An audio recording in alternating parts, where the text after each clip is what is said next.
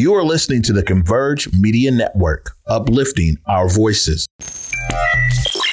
Loyalty's my favorite characteristic of God, but finding it in it is hard. It's like trying to find God. You're the only one in your camp with cheese. You pay for everything they eat. Man, that insecurity is deep. Now I ain't said no names. These are just theories. If you hear me, baby, it's home. You must admit it's kind of eerie, baby. Like them chemtrails in the sky. Grand rising, everybody. Welcome to The Day with Trey. I'm your host, Trey Holiday. And of course, I want to welcome you to this literal warm Wednesday here during this heat wave week. But of course, it is definitely warm here. You guys know it is Wednesday, so that means I get to tap in with my guy, Bryan Callinan from Seattle News, Views, and Brews. We're here all about what's happening tonight on Seattle News, Views, and Brews with him and David Croman. Also, I'm so excited because I get to sit down with James Earl Jones II. He is one of the crew and cast members of Come From Away that is playing right now at Fifth Avenue Theater. And I get to talk to him about this because I definitely saw this show on Friday and was so blown away.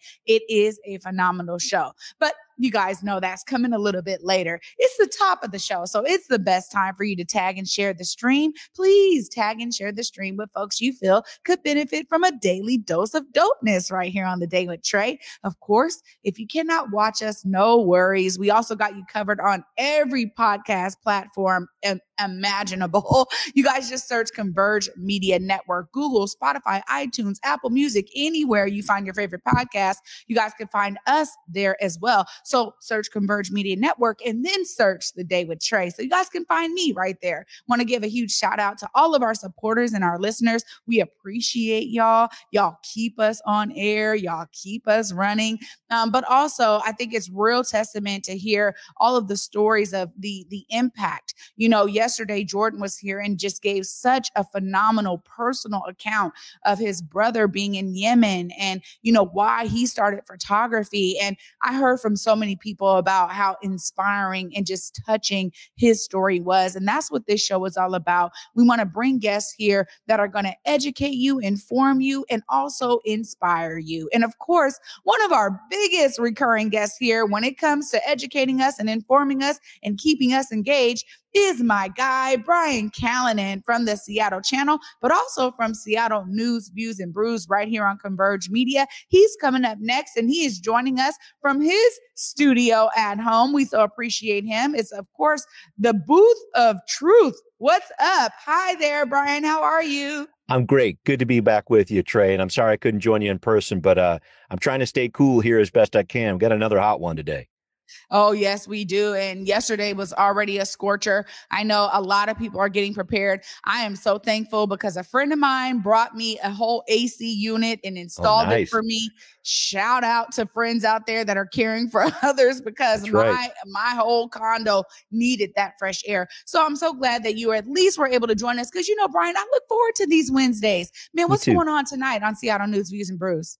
Got a lot of stuff happening on the show tonight at 7 o'clock. I'm with my co-host, David Croman, and we're talking about something that's going on in Seattle right now, and that's the search for a new permanent police chief. As you might know, there will be a few community conversations around this. There was one just last night at North Seattle Community College, and coming up on Saturday afternoon, started at 3 o'clock, there's going to be one down at the Rainier Beach Community Center. So people are invited to check that out. You can also check it out virtually. But this comes at a really interesting time, I think, for the police department, Trey, because as you know, the mayor is right in the middle of trying to push for a new hiring plan to try to get some more officers on board. 109 officers, again, lost over the course of this year. They're down at record low levels, at least in terms of what the police are saying there. So they're very interested in making sure that they get those levels back up. So what's a police chief inherit with that kind of a situation?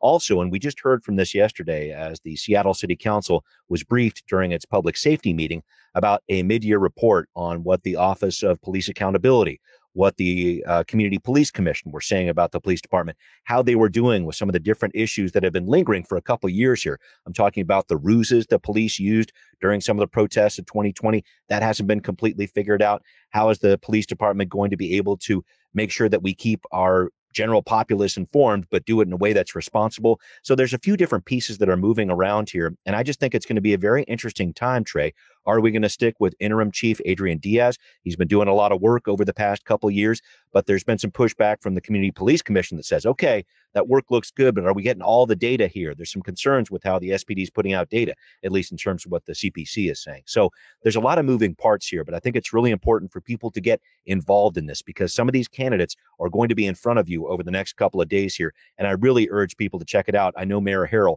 wants to make sure people are weighing in with their opinions about a new police chief.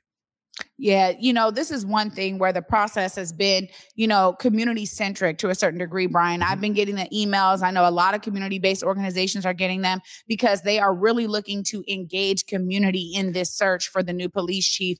And of course, we always say, well, all right, what has Chief Diaz been able to do from a community perspective? Is this where we get to actually, work with somebody who's already building relationships in community? Because that right there is the key, I think, for many Black community members in particular. And what I keep hearing is we don't have trust in the police force.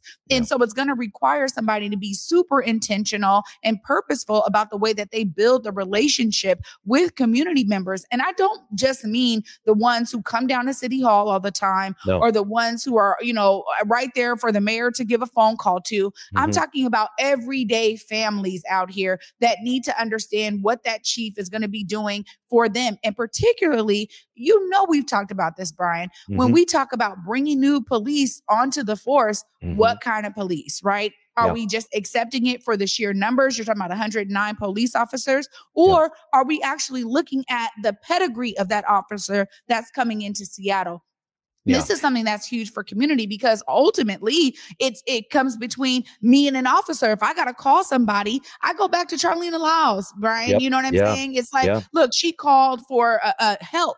And unfortunately, she got shot and murdered by the police. So there's so many deep layers for this for many of us. And, it's a twofold kind of process because as you were talking about before, and I know you guys have been on this, Brian, like, look, if we get somebody new, maybe it's somebody who already has some new strategies that we can now inject into the process. But secondly, I just got to tap on this because our guy right here at Converge Media, Omari, was on this story when it came to the police ruses. And we cannot afford for that to be the way that these new police officers or the current police officers are going to continue to move. Already, there's no trust in OPA, right? Nobody actually believes that they're doing anything toward police accountability. We see this time and time again. Their reports are mere suggestions for the officers and the chief to be able to take into consideration. But it's not like, hey, these are obligations for you guys to make changes. So there's a lot that I think needs to be worked on here. Yeah. And I want to just make sure I touched on a few pieces there that you brought up, Trey. I think there's a lot of different moving parts here. You think also that this department is still under a federal consent decree process for a use of force issue that dated back more than 10 years here. So this is something that a new chief, whoever that will be, will have to deal with. Also will have to deal with trying to figure out how to gain not only the trust of the community, but the trust of his or her officers too. When you talk about a contract for the police guild that hasn't been settled yet either. So that's a really interesting balancing act. And one more piece to this, I thought it was very interesting. The mayor, in talking about this, says he wants this leader who's going to engage the community, drive changes, et cetera. But he also said, and I'll quote this piece here, support a new third public safety department. And I'm not exactly sure what that's going to be, but I think that's going to be a situation where trying to figure out how a different branch of public safety gets established here. The people who could go out to those wellness checks, things of this nature, potentially could have some of the background they need psychologically or mental health wise to help in a case like Charlene Lyles. So I think that the mayor is very interested in getting, it could be a unicorn, right? Someone who knows how to do all these different things here, but it's very important. It's not just going to be police work. It's going to be community work and also trying to establish this third layer of public safety that the mayor is talking about too. Well, that's interesting, too, because it's been a long conversation in many communities, right, that really end up suffering from, kind of honestly blatant racist practices that have really embed the system when we talk about policing. But, the fact that there could be some other wing, right, that says, look, we're not coming with arms. We're not coming from that perspective. Yeah, not we're really sworn coming officers. To help, to negotiate, to de-escalate. Right. Like we've seen this happen. We've seen actual practices of this happening at the community level. level. And we've been saying for a long time they need to be scaled up. So I'm glad that that's taking shape. What else is going on tonight, Brian? We're going to be talking a little bit about something that's happening in terms of town halls this week as well with the future of our Seattle park system. We have a Seattle Park District that we put in place as voters in 2014 that set apart a separate taxing authority. So the members of the city council make up the board of that taxing authority, but this is something where the city has had a certain tax rate on this for the past several years, since 2014. Now they're considering raising that, actually doubling it potentially. So what would cost the average house payer about $155 per year could potentially now cost close to $300. And I've talked with a few different people about this. I know it's an issue for a lot of different people who are of limited means, and Councilmember Alex Peterson has definitely brought up that concern on the city council. But in talking to Councilmember Andrew Lewis, who is the president, or the head, I should say, of the park district here as a member of the Seattle City Council, he wants to make sure that we're doing the things that actually bring our parks up to the level they need to be. Because you think about it, through the course of the pandemic, through the course of all these different major climate events we've had over the past several years, and through the protests of a couple of years ago, parks have been front and center on this. And I think a lot of council members will say, we very simply have not been making the investment we need to in our parks. So it's a long conversation. There will be some public meetings happening this week in the District 7 area, so downtown Magnolia area. This one's up in Queen Anne, but there will be some all over the city over the course of the summer here, looking for feedback here to make sure people get their voices heard on this, because parks are a crucial part of really getting through the heat. When you talk about the spray parks that we have in Seattle, wading pools, things of that nature, but they're all also important places to gather, and they can be centers of protest too. So I think there's a lot of questions people have out there about what their parks need to be and what they want from them in the years ahead. And that's going to be an important issue too this week.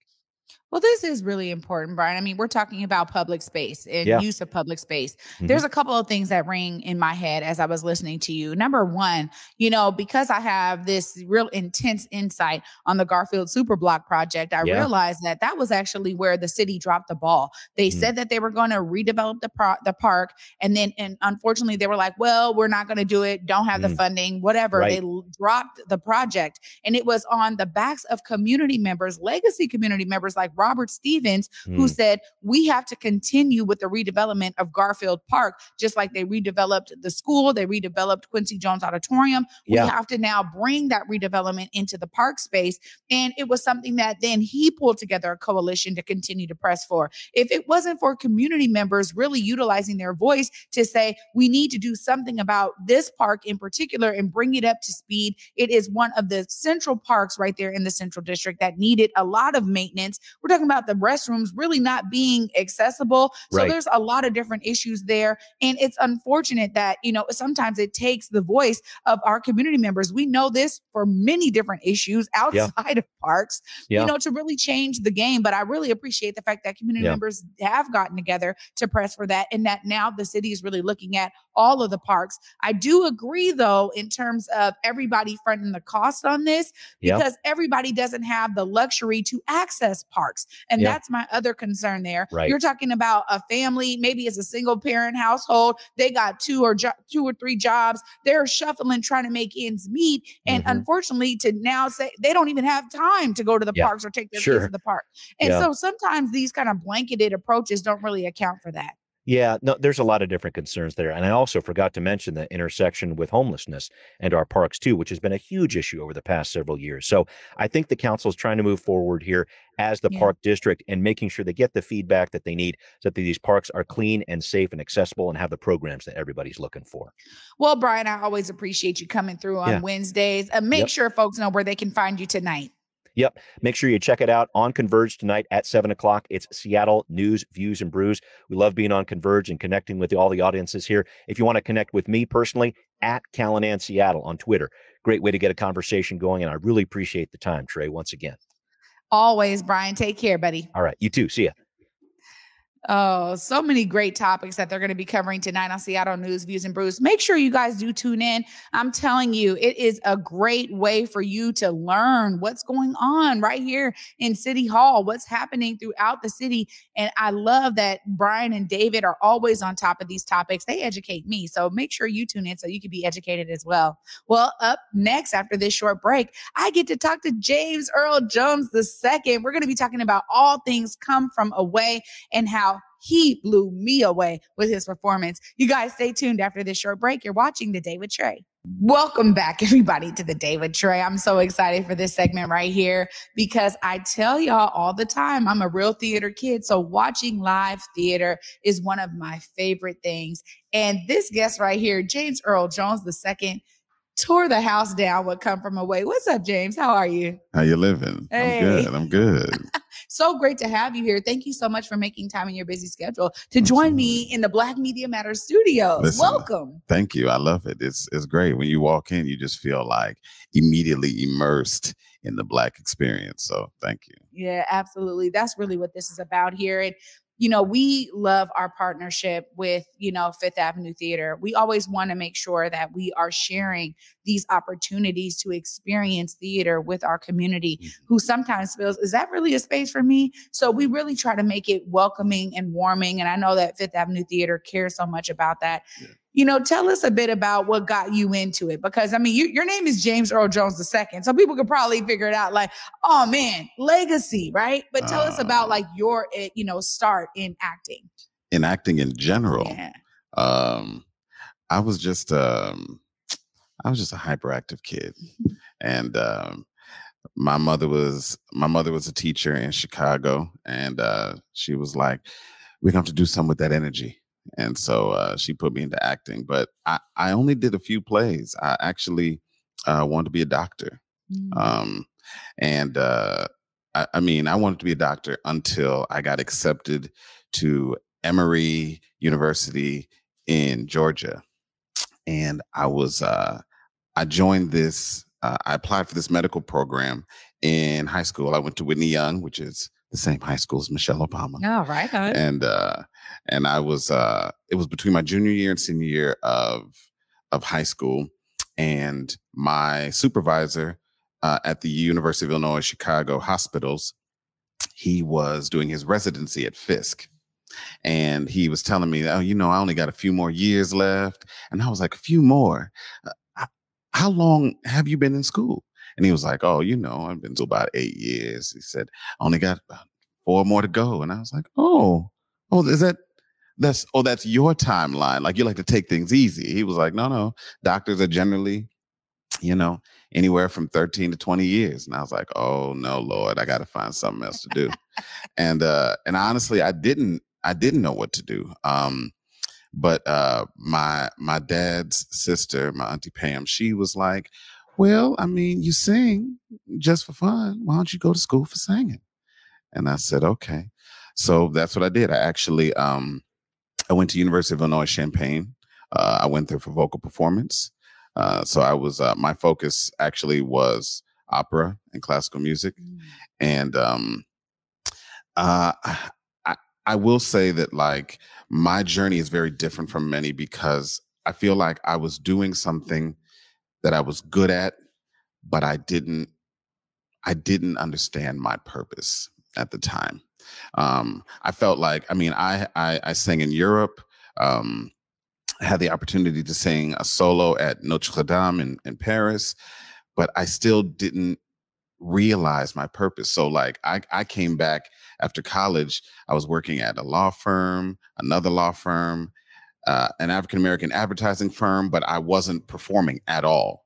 And my voice teacher, my voice teacher, the late Robert Berthold, he and I always worked together during high school, when I'd come home for college, and we were working together, but I wasn't actually performing. I would just see him every week. It was almost like therapeutic. And then he passed away. And when he passed away, he left me a letter.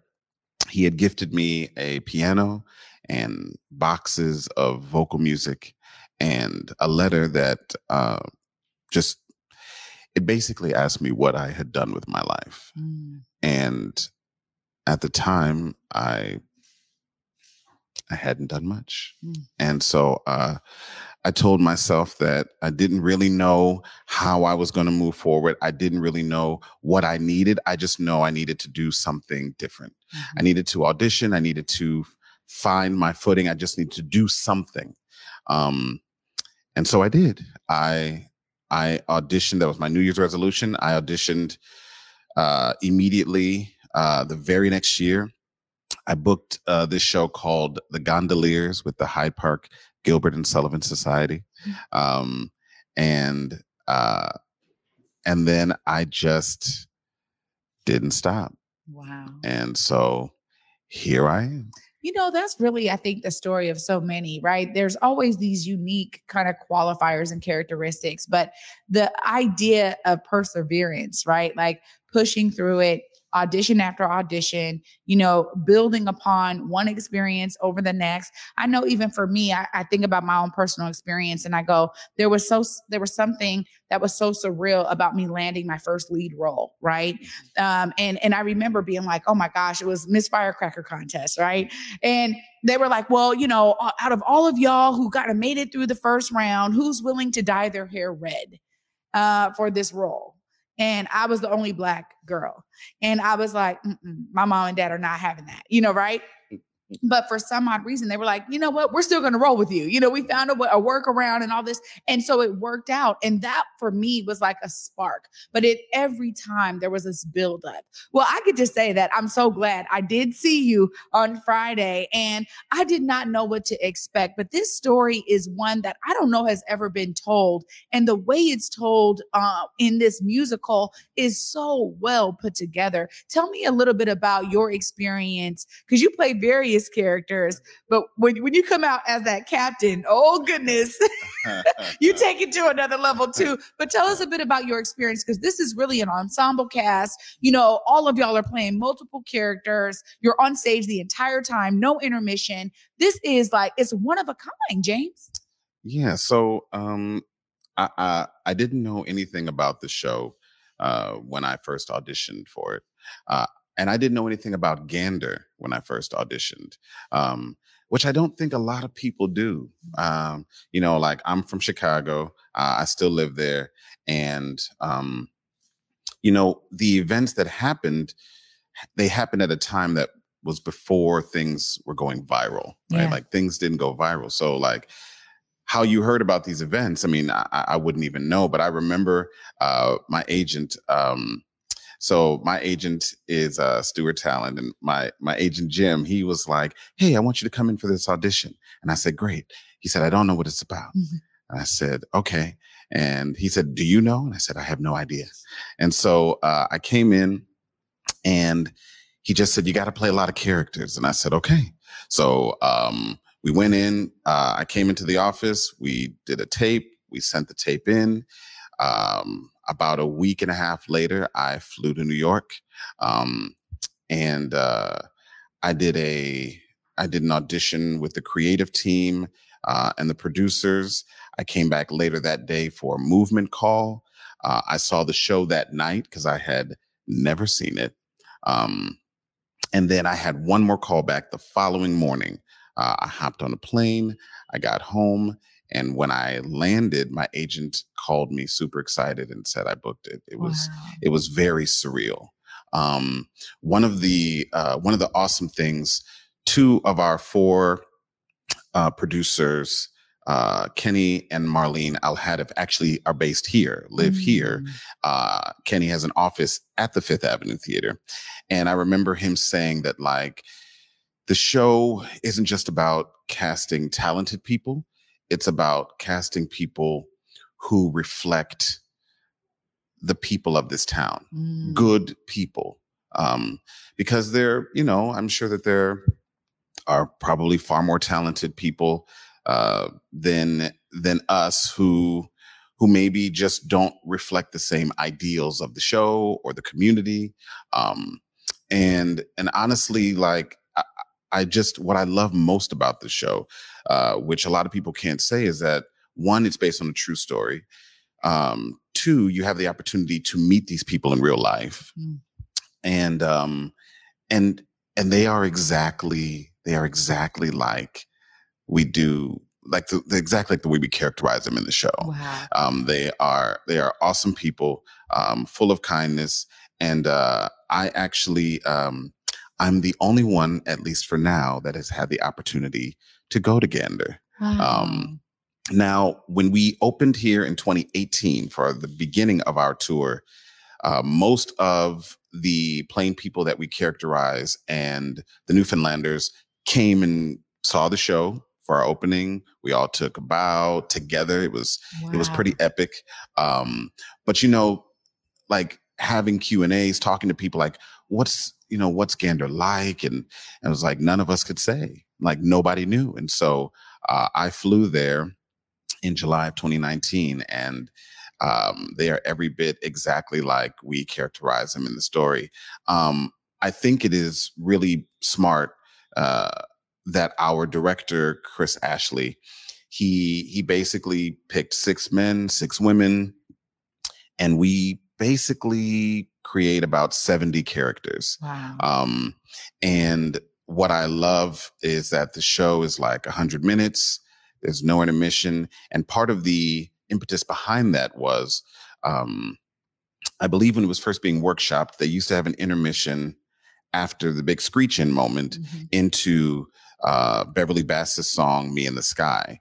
However, I think Chris determined that not only does it lose kind of like the momentum, but he also felt like, well, the people in Gander for 5 days didn't have a chance to take a break. So we won't take a break. Wow. And so we just, we do the show. And honestly, no matter how many times we do it, whenever people say, are you tired of doing it? I know you must be tired. I know this must be exhausting. But the reality of it is that like you never get tired of telling a story that not only changes people for the better, but you don't get tired of telling a story that uplifts people, that connects people, that makes them understand that like we can believe in the same things, we can believe in different things, we can love who we love, we can look how we want, and we can all be accepted. Yeah. Right? We can all be welcomed. I felt that too. Right. I'll tell you, like that for me, not only is the story phenomenal, because we're talking about 9/11, which everyone almost in the world kind of experienced it, no matter where you were. And I think this show really indicates that. And just so the audience is aware, this is about the folks who were on the planes, y'all, when 9/11 happened. So they weren't able to land in their respective places in the United States. And all of these planes ended up in Newfoundland in a town called Gander. And that's what James is talking about here, where then the town of Gander of 9,000 people received 7,000. They were calling them plain people, right? Received 7,000 people. And they showed their hospitality in a way that was like far beyond ever reaching. The story for me takes on so many different notes, right? Because from one of your characters that you played, as a Black man being like, I don't know about my wallet being sold, right? Like the idea is that there was something in this show for everybody, all the way down to, the woman who told her story of becoming a pilot, which I thought was so phenomenal. There is something I walked away with it. And I was talking to my friend and I said, there's just something special about how there's something in this for everybody. And so no matter what your day was on 9/11, there's some type of connection you can make to the characters here, which is why I love that you guys play so many different characters and you guys seamlessly go in and out of these characters. Just tell me a bit about that for you, because you play multiple characters. Oh my gosh. Then you come in and you have this Nigerian accent and you're, I was just like, I was really blown away, because it takes for an actor, it takes your talent to another level, because then you get to showcase this huge range that you have in one show. Tell us about that for you. So I think that this show, it is a musical. It is heavy with music.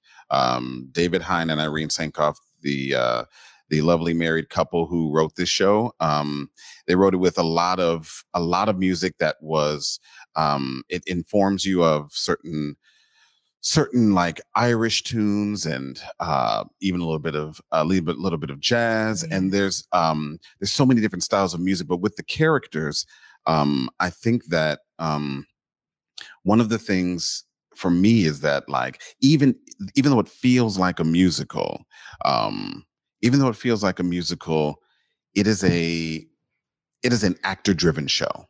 It's an actor-driven show.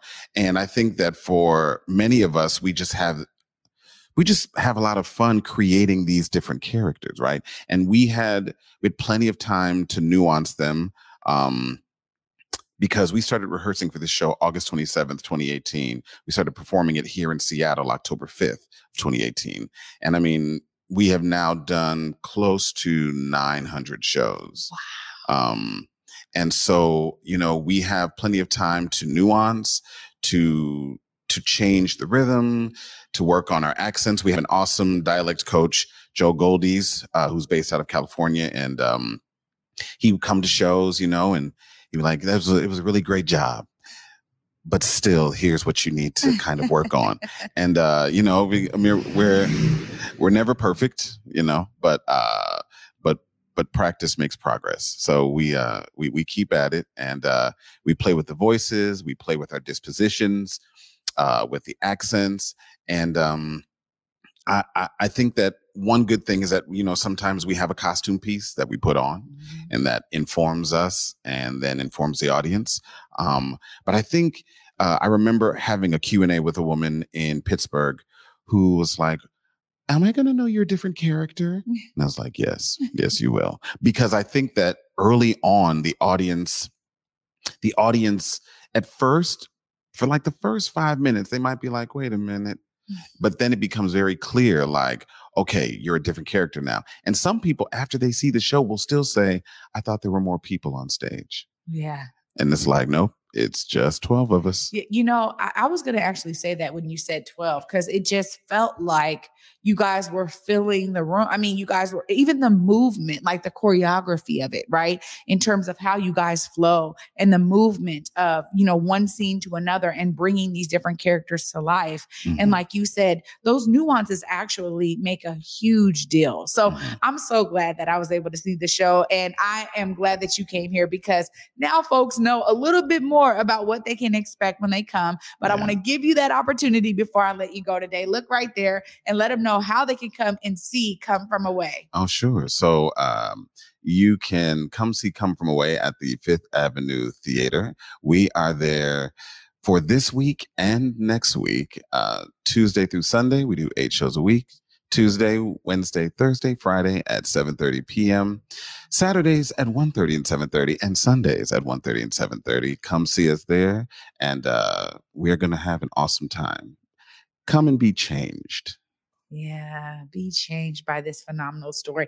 Untold true story that blew me away. It really did. It was so eye-opening to experience so many different characters and for it to be real. I'm telling you, I walked away and I was just like blabbing about it the whole weekend. James, thank you so much for joining me on the Day with Trey today. I'm so glad that I, was able to see you and meet you today. So honored. And thank you for a phenomenal job in this show. Thanks so much. Thanks so much for coming and for having me on. Absolutely. Oh my goodness, you guys, I promised y'all it was going to be a treat today. Oh my goodness. You guys are going to want to go see this show, Come From Away. It really did blow me away. And honestly, I'm one who, I'll keep it real and say, well, it was all right. No, this was phenomenal. And the whole time you're not waiting for an intermission. You are waiting for the next story, the next character, the next evolvement of the story that has already been shown to you. There's so many great gems in this. So make sure you guys go check it out. Also, before I let y'all go, there is an opera you got to go check out. It is opera's most winning comedy, The Elixir of Love. You guys want to make sure you guys go check this out as well. Right there at McCall Hall. They are doing some shows right now. You guys can check it out. I can't wait to go see it. I just emailed for my tickets. I'm looking forward to going and laughing. There's nothing more exciting, I think, for me when we're talking about opera. I was still like, am I going to like opera? And already, y'all, the shows that I've seen have been mind blowing. So make sure you guys get your tickets for that one as well. And of course, for me, I always want y'all to be inspired by the guests that you see here on The Day with Trey. I know we went over again today, but I had to really dive in with James today. And y'all know how me and Brian get when we're talking about the issues here in this city. But clearly, Brian and James are finding their own ways to see themselves as a part of the solution, whether it's being on that stage and sharing stories that are going to be inspiring and touching to the audience, or whether it's Brian diving through these archives, figuring out what's going on at City Hall, bringing us the information. It's always a great time when I have Brian on. And honestly, my guest, James, today was truly inspiring to me. I hope he was inspiring to you all, not to just go see the show, but for me, it's always about seeing yourself as a part of the solution, y'all. And tomorrow, it is Thursday, so we got our resident coach, Curtis Calhoun, will be in the building. We're going to be going over real lifer tip number 4. Ooh, we're churning through these real lifer tips, y'all. Make sure you guys tune in. And I'm hoping I get to check in with my girl, Julia Jesse, for Clapback Culture, because it's been a minute and I miss her. So I'm excited to tap in with her and bring you guys all the deets on Clapback Culture tomorrow. Well, of course, tonight, Seattle News, Views, and Brews at 7 p.m. right here on Converge. And for me, y'all, until tomorrow at 11 a.m., peace. Ndinoda kuti nyika isiwe vanhu vangu inguva yedu hatingatadzi kubudirira Mwari ari parutivi pedu rambai muchirwa. Converge Media produces culturally relevant content for Black and urban audiences. Our coverage is raw, transparent, and objective, praised by community leaders, government officials, and residents.